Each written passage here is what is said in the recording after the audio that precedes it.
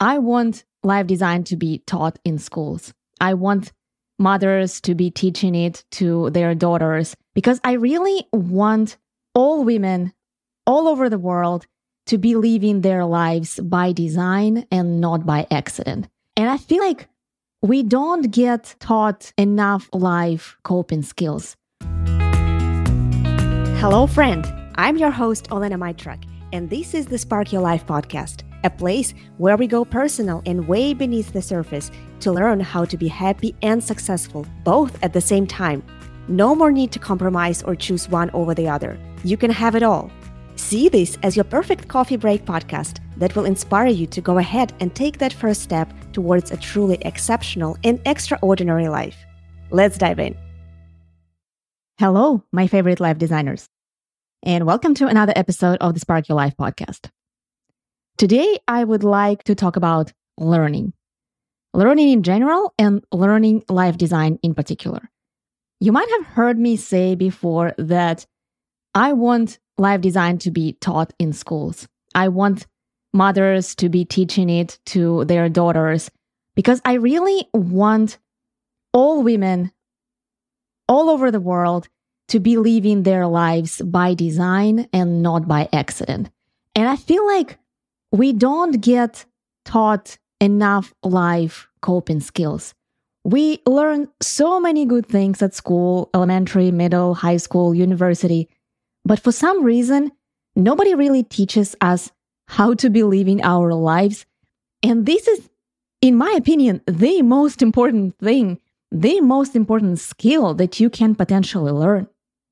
And what's interesting is it's not only what we learn, like in my case, life design. So yes, I need to come up with the system that I want to be teaching, but it's also how we learn. Because not all learning techniques and frameworks and ways to learn are equally efficient. Some work better than others because ultimately our goal is not just to pass some test and then forget everything, especially when it comes to life coping skills, right? We don't want to just pass the test and get some good grades. It doesn't make any sense. Our goal is to be able to successfully and consistently apply what we have learned in our own lives, to make it part of our lifestyle, long term, not just for the short amount of time, but long term. And this is why I have been thinking a lot lately about how to teach life design in the most efficient way. And I feel like there is a lot for us to learn and to develop in this space, because when it comes to teaching life skills, I think there are two primary ways people teach this or learn this. And I find both of these ways to have their advantages and disadvantages. And these are courses and life coaching, whether it's group coaching or one-on-one coaching. Let's take courses, for example. I think online education in general has been booming, in particular since COVID started in the last few years. Everybody went online with the technology, with internet, with all the devices, everything being so accessible. It's very easy for teachers, for coaches, for experts to share their knowledge in a way of course. And it has its own advantages because it's easy to create a course and put all of your knowledge in there. And because of that, it gives students the strong foundation. It can teach them the complete big picture. But on the other hand, it lacks accountability and interactivity. And let me ask you this, how many times have you maybe downloaded the course or signed up for the course and you never even finished it? You maybe started, you maybe were halfway through, but you never got to finish it. You never got to get to the finish line. Or maybe even if you finished it, then you forgot everything that you learned. I can tell from my own experience that for a majority of courses that I took, once I'm done with the course, I don't go and implement it. The life gets in the way, our usual routines kick in, and it's really hard to stick to what you learned. You might be feeling very excited as you're learning, but once you're done, it's very hard to continue expanding on that. On the other hand, if we're talking about life coaching, and in particular one-on-one coaching, it creates a lot of accountability. it creates a lot of guidance and it removes all the guesswork, right? So instead of trying to guess what it is that you need to do next, the coach will help you, the coach will guide you. But at the same time, it's hard to get that big picture. You start to rely on your coach too much. You need them to tell you what's next, what's coming up. You don't know what to do without them because they rarely give us complete picture. They rarely set the whole foundation. They give us information piece by piece, what you need right now. But what that means is, while it is actually very useful for you in this moment, it means that you don't know what you're going to be doing and what you're going to be needing tomorrow when your situation changes. So, as I said, both these approaches, they have some of their advantages. Like when it comes to courses, it helps create that strong, complete foundation. And with life coaching, it creates that guidance, that framework. It removes the guesswork, so you don't need to figure out on your own what to do next. But they also have their drawbacks. So what I have been spending my time lately is trying to come up with a better way to teach and to learn. And in order to do this, I've been trying to look around for some other examples that are completely unrelated to life coaching, personal development, life coping skills. And I would like to share a few of these examples and a few of my findings with you today so we can together brainstorm around why some of these ways of learning are more efficient than others. And hopefully by the end of the episode, we'll come up with the perfect way to learn anything, and life design in particular. And the first example that I would like to talk about is just the school education, normal school, elementary, middle, high school.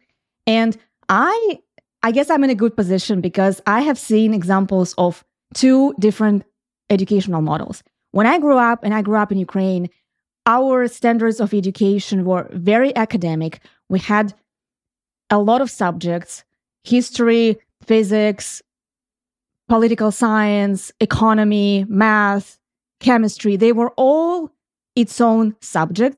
So we had 15 or 20 subjects on rotation.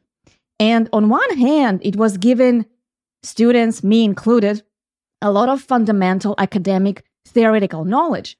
On the other hand, it was all very disconnected. Like all these subjects, they were all unrelated to each other. We were learning math in the math classes, but then we were going to physics and we were pretty much using the same mathematical rules, but it didn't feel connected. It didn't feel like it was all following the same theme, which made it much harder to connect the dots and to be able to apply what you're learning in real life.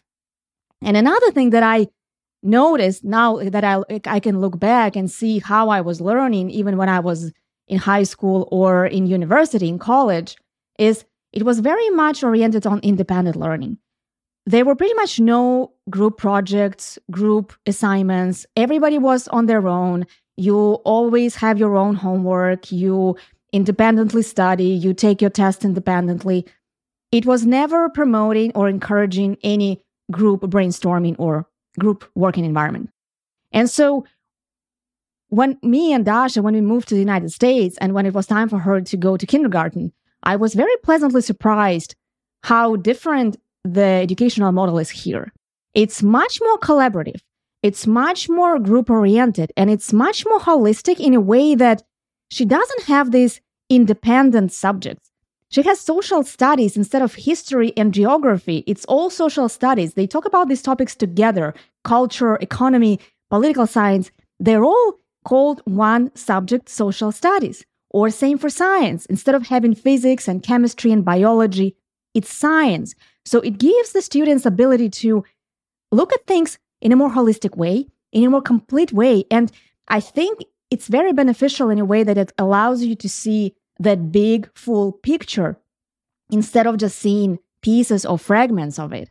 And another interesting thing that I noticed is that education here in the United States is much more project or group oriented. Like I remember at the end of last school year, Dasha had a group project assignment to come up with the plan for a trip to some country. So they were divided in groups of, I think, 5 students, and every group needed to come up with the place, a city or country where they want to go. They were given a budget, amount of money that they were allowed to spend, And so they needed to come up with the whole plan, trip itinerary, including what kind of flight tickets they would book, what hotel they would be staying at, what kind of sightseeing they would do. And I remember it was so fun watching Dasha and her classmates doing that. They chose Tokyo. And I remember I was helping her come up with some flight options from Houston to Tokyo. And she was doing a ton of math, trying to figure out how much money she would have left after they buy the flight tickets. And it was also amazing to see how they were working together because they needed to come up with a presentation. And I remember Dasha was working on one part of the presentation, and then her friends were working on other parts of the presentation, and they were all FaceTiming each other, and they were discussing the project. And it was an amazing piece of work. At the end of the day, that presentation that they created, that plan of a 5-day trip to Tokyo was very impressive. They mapped out everything. They knew which cafes that they were going to be eating at, or which restaurants that they were going to, what sites they were going to be seeing, what hotel they were going to be staying. So it involved math and geography and culture. And also it involved a lot of group work, which I believe has a lot of power. Whenever you get together with other people, it just creates a completely different environment. It's not just you anymore. You get this whole combined big brain when all these smart people get together and everybody brings their own opinion, their own perspective, their own experience. And as a result, you really create something amazing. So that's definitely something to take away from this model of education.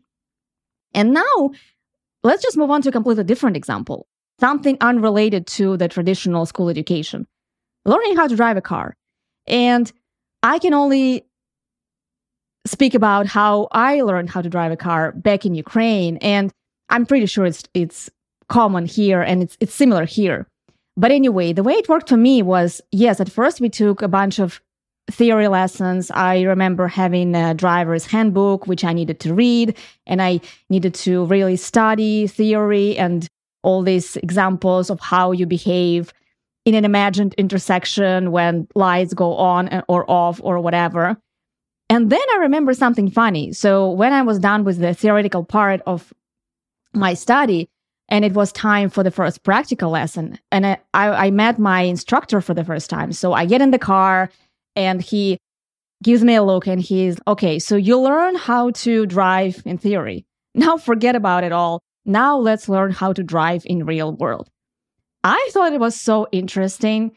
And then pretty soon I figured what he meant, because it's not just about you following the rules. It's about other people following the rules on the road as well. And whenever people don't follow the rules, you have to know how to react, right? If you only know how to act in accordance with some books, you will probably not be equipped to dealing with the situations and challenges in the real world.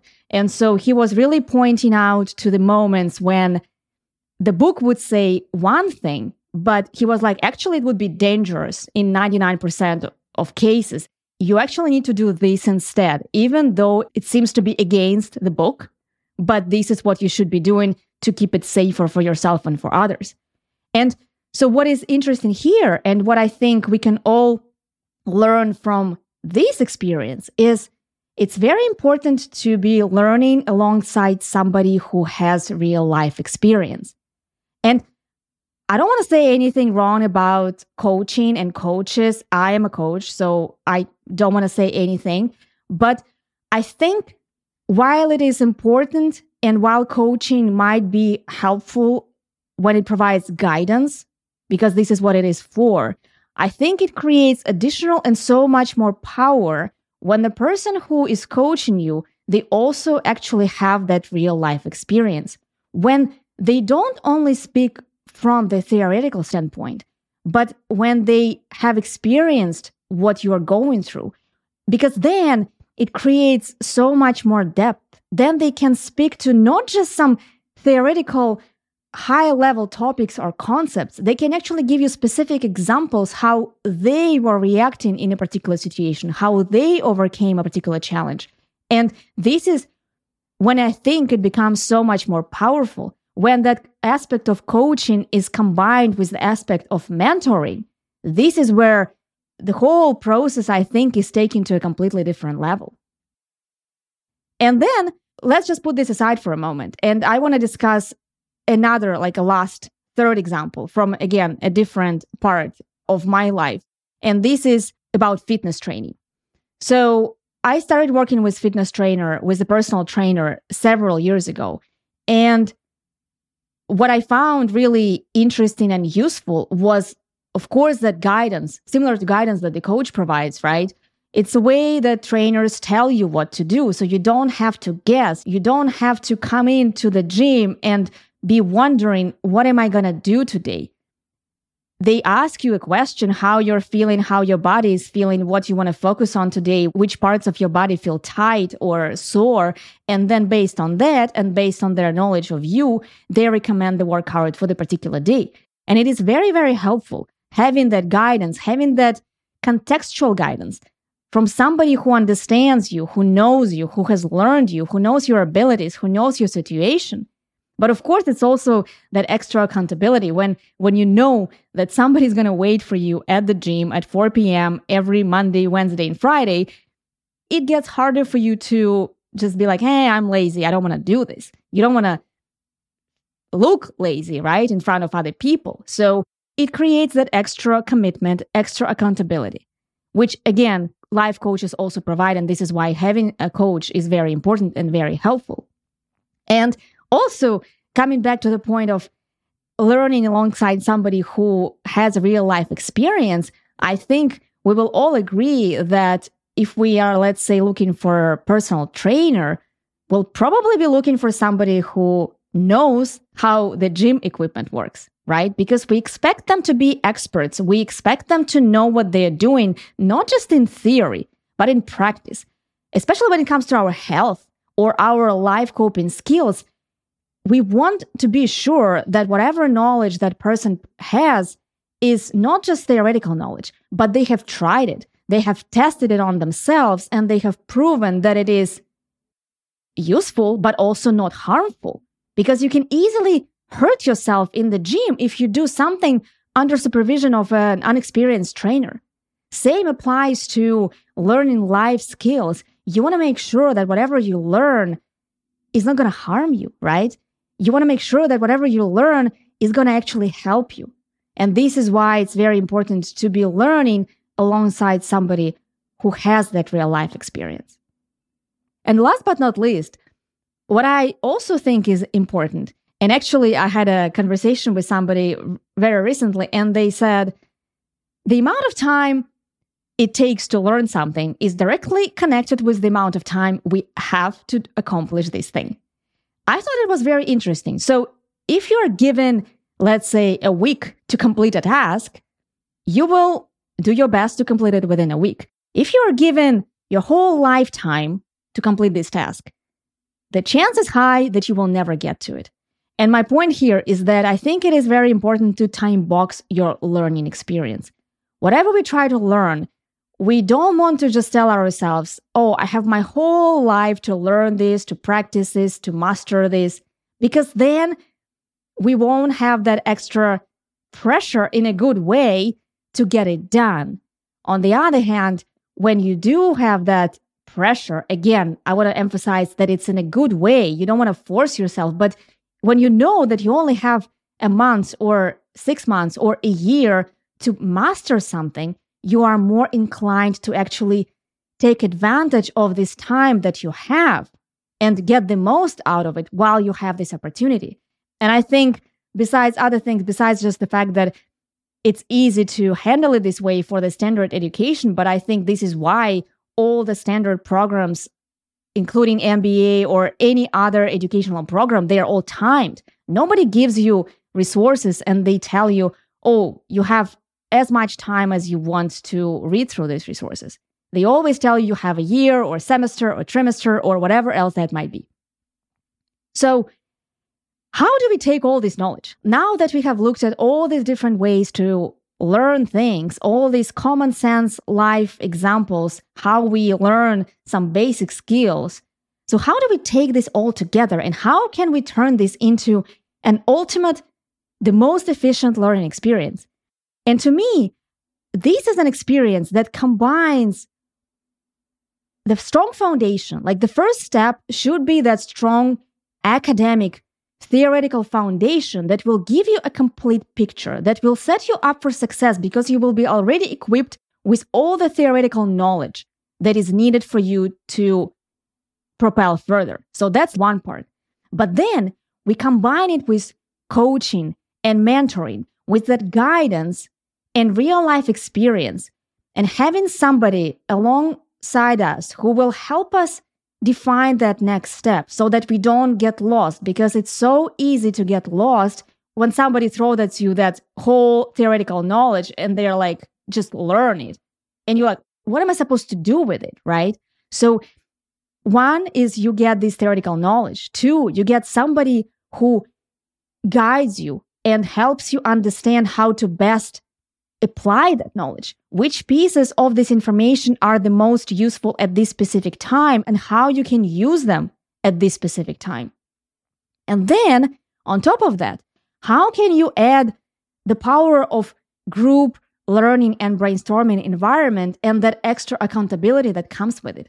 How can you create that space, that container where people learn together, where people who are on the same journey, they can learn from each other, they can brainstorm with each other, and they share perspectives, they share their experiences, and by doing that, they help each other.